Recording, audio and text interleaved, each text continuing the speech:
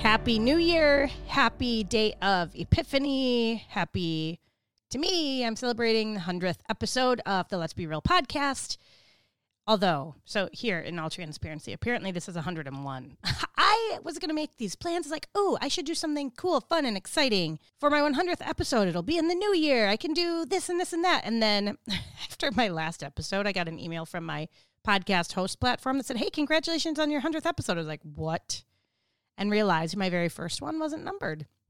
So when I hit 99, I actually hit 100. I was like, well, there goes that. Anticlimactic. It's like, that's probably okay. Probably don't need to celebrate achievements anyway. Just keep going. Anybody out there feel like they are just trying to keep going? And all the things. And here we're walking into 2023, and it's so easy to be like, yeah, new year, new me. And I saw so many funny memes about, I just bought the magic notebook and planner that's going to make 2023 my best year. And then I saw other memes like, I bought it, and now I'm just going to look at it because it's too nice to write in, and it's just going to be the same year as any other year.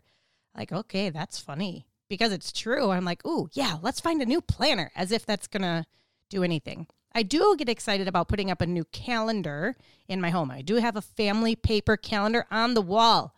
How many others still do that? I do. Otherwise, nobody has any idea what's going on. However, there's the curse of the calendar on your phone, too. I will so often be out and about and making appointments and put things in my phone, then fail to put them on the home calendar and vice versa, and then I end up missing anything anyway. I was like, gosh darn it.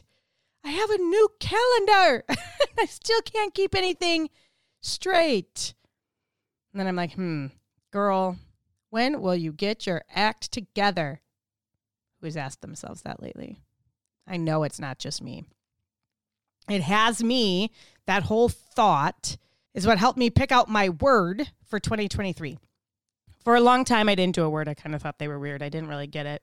And I'll be honest, I'd like pick a word and think about it for a couple months, and then it just goes away and it becomes another word. So we'll see how it works this year. But before we get into my word, my goal and hope for 2023, I want to finish up. We didn't actually finish the Advent season.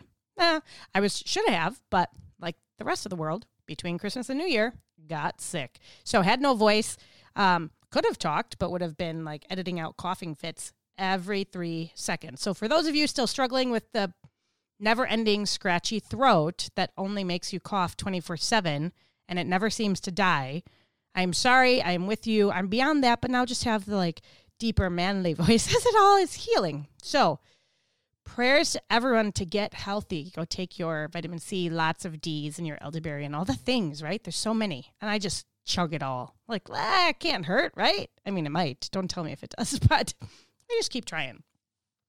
So the fourth week of Advent that we didn't actually get to is the week of love. We went through hope, peace, joy. Last episode, I talked about how joy was actually one of the harder ones for us as a group to really resonate with. But then you get to finish out the season with love and just focusing on the Advent season. Jesus coming incarnate as the greatest act of love. And what a perfect picture for us to understand or attempt to begin to understand what love really is, how deep it really is, how huge it is, that God is the originator of love. He is the standard of love, and he shows us what it means to love. 1 John 4:9, God's love was revealed among us in this way. God sent his one and only Son into the world so that we might live through him. His love came with a purpose. That purpose is for us to live with him and through him. God chose to create a world to display the wonders of his love. The ocean, the stars, the animals, all the trees. So many people will say, I just feel closest to God in nature. I actually think all of us would feel that way if we stopped and paid attention, because that is where we are just in and surrounded by the wonders of God and his creativity and his power. But don't miss the fact that we are part of that creation. We are part of his most magnificent creation in the form of mankind. God created us in love also to reflect him and to know him. I mean, from the beginning of time on earth as mankind, we're here because of and in God's love to know him, and to reflect him. In him creating us and him knowing us, he's the only one who can actually know the depth of our flaws. Yay, right? And he knows them in full detail, but he still looks on us in joy and delight. Love is best displayed as how God expresses it. Do you find it difficult at times to, one, love yourself, and two, love others in this fashion?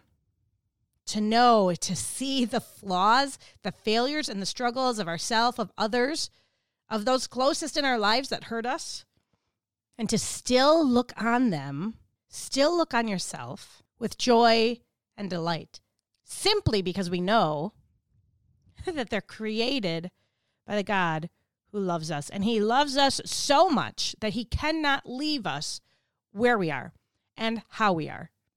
As believers, we go through this process of sanctification, the justification, right? That's the salvation. That's coming to know and understanding and believing the saving grace of what Jesus did for us, right? That's justification. That's becoming saved. That's this one-time decision and acceptance. And then we go through the rest of our lives in a process of sanctification, becoming more and more and more like him. God's love continues to spur us on throughout our life to become more like him and to love more like he does. And it's hard. And it can be complicated. And some days you don't feel like it, but we have to do it anyway.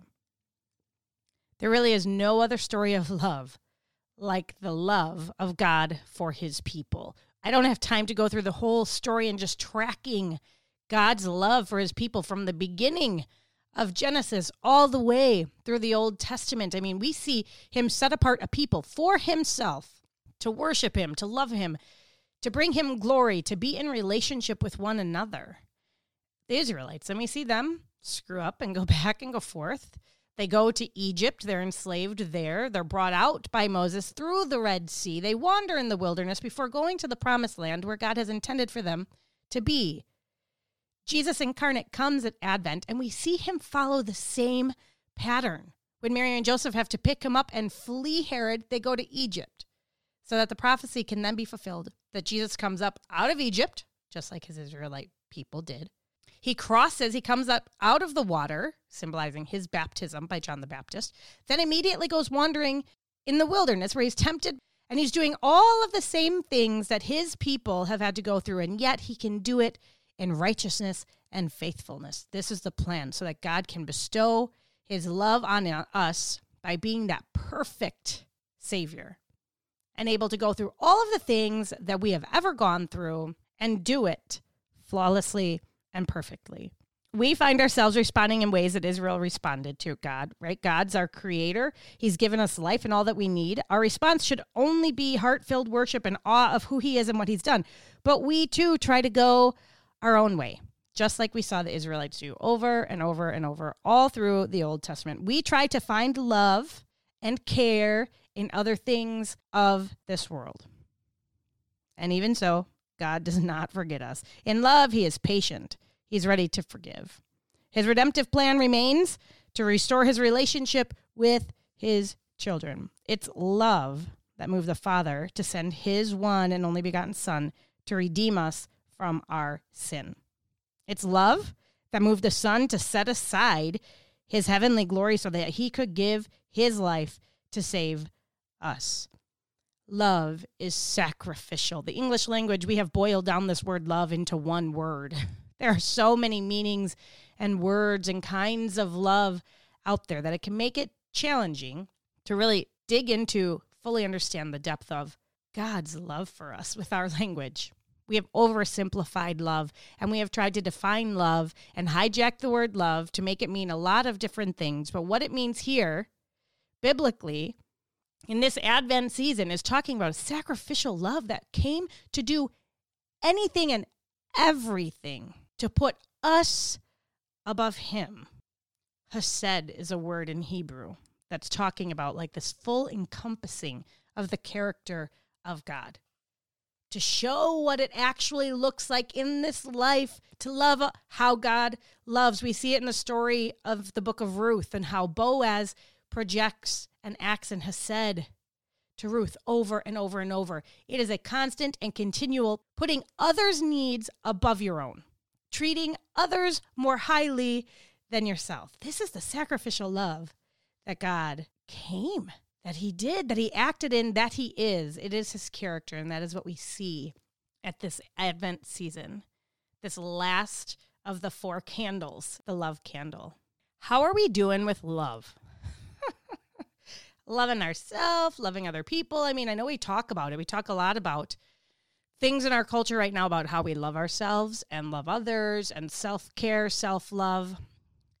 I'm going to challenge us all as we head into 2023 to really reflect on what this culture tells us about love and what does that look like in comparison to biblical love. And if you don't have a full picture and you're like, I don't know enough about biblical love, Erica, this was a really short podcast. Make it your goal this year. Study love, God's love, biblical love. What does it mean? What does it look like? How do we live that out in this life? And then as you learn more about what that is, start comparing it to the culture in which we live. How has the word love been used inappropriately? How have we changed the definition of love? How well do I do loving? Okay, some of you may not like me for this, but we have such a craze in our culture right now over boundaries. I've never been a fan of the book Boundaries, and I'll be honest, I didn't finish it. It's probably got some really great stuff in it. I started it, and I was like, oh my gosh, this is the most self-centered thing. I can't do it anymore, and I stopped. I have had others who have read it and enjoy it and have put into practice many of the things in the book and have accepted that there's probably a lot of really great wisdom in there based on what I've heard and what people have learned. I'm like, okay, I'll calm myself down, but I'm still not going to read it. Now, there's a new book about biblical boundaries out by a very popular author who I happened to go hear speak on her book, like promo tour. And I was listening going, this doesn't sound right to me. This doesn't sound like biblical love. This doesn't sound like putting others more highly than myself. And I know you're like, I cannot love from an empty cup. No, you can't. However, who fills that cup? You or God? I saw a t-shirt online yesterday that I want to buy so bad, but I'm in a spending freeze because, Christmas. And it says self-care tip. And underneath it says, read your Bible. It's kind of funny. I think it would offend some people who are all about the self-care stuff, but it's true. We can't fill our own cup. We can focus on our health and our rest. We're supposed to operate out of a place of rest, taking care of ourselves and being good stewards of our body and of our schedules. All of those are good, real, important, and I value them. I am not saying that we don't do any of those. I'm saying the motive behind everything matters. The motive behind the movements in this culture matter. Is the movement behind boundaries biblical? I don't know. I'm going to read this other book that I referenced. I'm not even going to name it yet. I'll read it at some point and I'll come back and I'll give a book review because while it claims to be biblical, I have a feeling based on what I heard from the author's mouth, it's not so much.